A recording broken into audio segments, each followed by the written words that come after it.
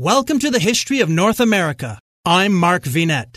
Samuel Champlain's powerful friendship and special relationship with his monarch, King Henry IV, is in part well documented, but also shrouded in mystery. Henry's many favors to Champlain and his family were acts of extraordinary largesse. What was the origin of this special relationship between a great king, a family of humble origins, and a youth of modest rank? Let's investigate with the help of excerpts from David Hackett Fisher's book, Champlain's Dream. Henry IV and Samuel Champlain. Monarch, mentor, sponsor, patron, friend. In the rank-bound world of 16th century France, young Samuel Champlain had a very powerful friend. From an early date, he and his family formed a personal connection with the man who would become Henry IV, King of France, from 1589 to 1610. How that relationship began, we do not know. Perhaps Champlain's family had long been loyal supporters of Henry IV in a divided France. From an early date, by the summer of 1601, the king paid young Samuel Champlain an annual pension. Henry IV was known to be generous to his friends, but what was the origin of this special relationship between a great king, a family of humble origins, and a youth of modest rank? For many years, rumors circulated among historians that Samuel Champlain was the illegitimate son of a very high-born person in France. A report that Champlain was the son of the king himself reached the ears of Algonquin Indians in the St. Lawrence Valley. One of them was alleged to have said that he heard Champlain himself say it was so. None of these rumors has any probative value. But could it have happened? Could Champlain have been the illegitimate son of Henry IV? The answer is yes. It could have happened. If so, it would explain many puzzles in Champlain's life and work. At the time of Champlain's birth, circa 1570, the future King Henry IV of France was Prince Henry of Béarn and Navarre. The prince was in his late teens.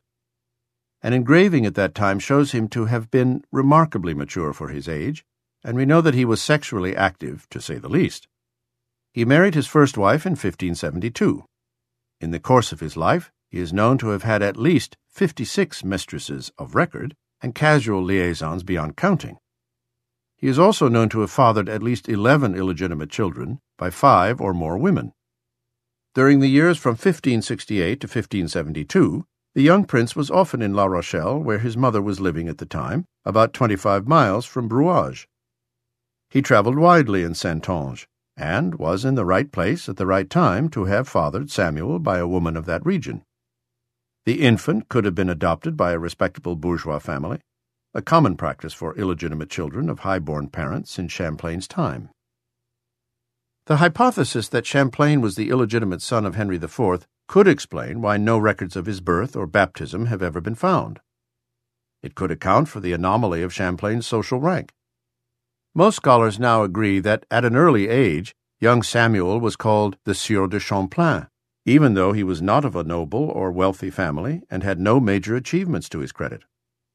It could help us to understand how and why Champlain had easy access to the person of the king, and an illegitimate birth might explain Champlain's extreme reticence on the subject of who he was.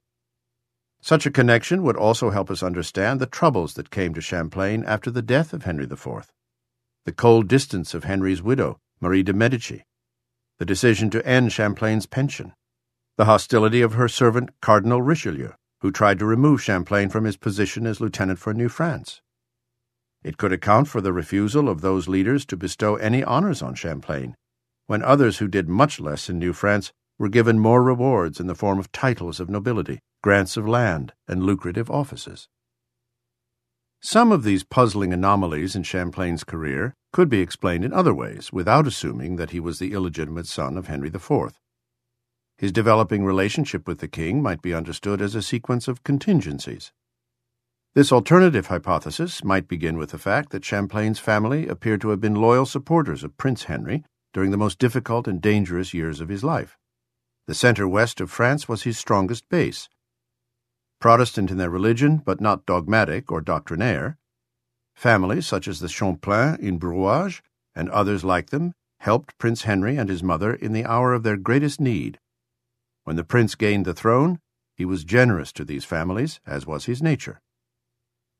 Then the young Saintongeois began to bring himself to the attention of the king. Suffice to say that Champlain was devoted to the king, loyal to his cause, and quick to seize opportunities to serve him. At the same time, the king himself appears to have taken a liking to this engaging young man and enjoyed having him about. This sequence of events, combined with the chemistry of a great king and the achievements of a personable young man, could explain the connection that developed between them. Whatever the root of Champlain's special relationship to the king may have been, the fact of its existence is firmly established in the record of his life. Henry's patronage was fundamental to the prosperity of the Champlain family, and it was instrumental in the success of Samuel Champlain. The king's intervention directly shaped the pivotal events in Champlain's early career, and we shall see that this happened many times. Henry IV was not only a patron of Samuel Champlain, but also a model and even a mentor. For this young man and many others, the king's example of leadership was an inspiration, and Henry's values became a creed that Champlain served all his life. To comprehend Champlain, we must understand the character of the king he served so faithfully. In Saintonge, Samuel Champlain may also have converted to Catholicism at this time. Champlain, like Henry IV, believed that the observance of religion was vital to the stability of society and the state in the 16th century. When Henry came to the throne, he carefully performed the public rituals of Christian kingship, visiting the sick, washing the feet of paupers on Maundy Thursday, pardoning criminals on Good Friday, and touching hundreds of sufferers in the healing ceremonies on Easter Sunday. As king, Henry IV also developed a distinctive style of governance. He wrote, "To be great, a king should not ignore the smallest thing." Champlain led others by the same rule. By temperament, Henry of Béarn and Champlain of Saintonge were in some ways very different from one another. Henry IV lived for pleasure. He delighted in good food, great wine, and boon companions. Most of all, he loved the company of beautiful women. A faithful supporter wrote, circa 1582, "Sire, these open and time-consuming love affairs no longer seem appropriate. It is time for you to begin loving all Christianity, and especially France herself." Henry preferred to love all the ladies of France. Samuel Champlain also enjoyed food and drink, good companions and good times, as did the king. But Champlain was more austere in his private life, and he lived by a different creed. Later, those who knew him best in America remarked on his chastity in the face of invitations from Indian women who offered themselves to him. In that way, Henry IV and Champlain could not have been more different. But in their politics and religious ideas, they were very much alike. Henry IV and Samuel Champlain lived most of their lives in a nation at war with itself. Both became men of humanity in a world of cruelty and violence. Henry IV worked tirelessly to unite his kingdom, not primarily by force, but by persuasion. Henry began by buying outright the loyalty of former opponents. He was severely chastised by other European monarchs, who thought that he set a very bad example by paying his subjects for their loyalty. But Henry told his minister, the Duc de Sully, that it would have cost him 10 times as much to do it by the sword, and he was probably right. Peace and prosperity returned to many towns in Saintonge and throughout France. The idea of national unity began to gather strength. Henry IV also appealed to the material interest of the middle class. Families who supported the king were rewarded. Peasants and even day laborers were promised prosperity and abundance. Henry IV is said to have remarked, "There will be no laborer in my kingdom who lacks the means to have a chicken in his pot."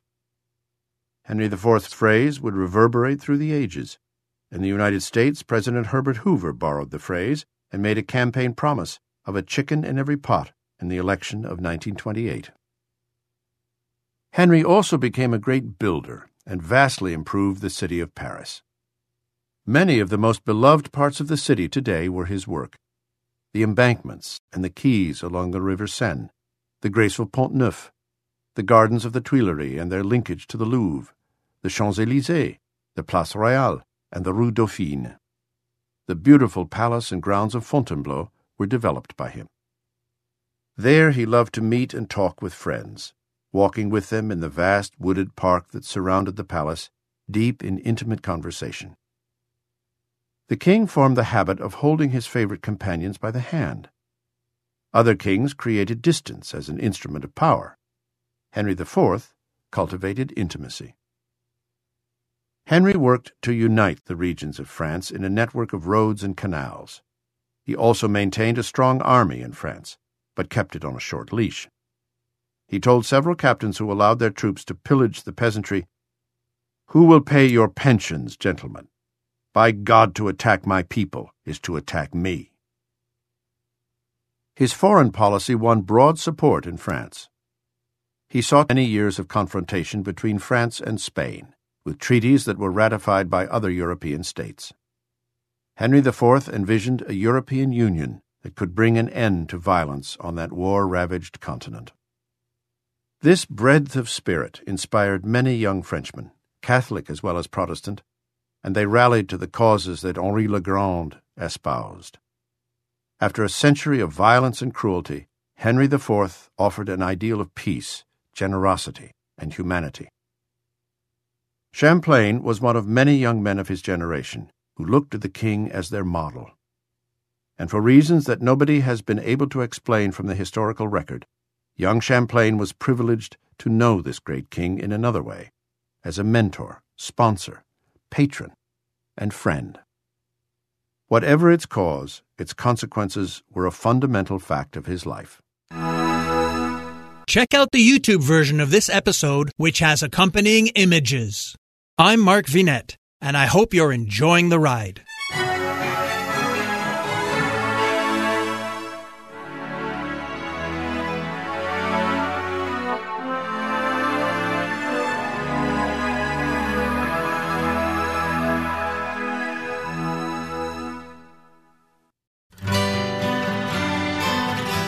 The Historical Jesus Podcast is the sweeping saga of the life and times of Galilean Jesus of Nazareth, as well as the faith, religion, and church founded to honor and disseminate his acts and teachings.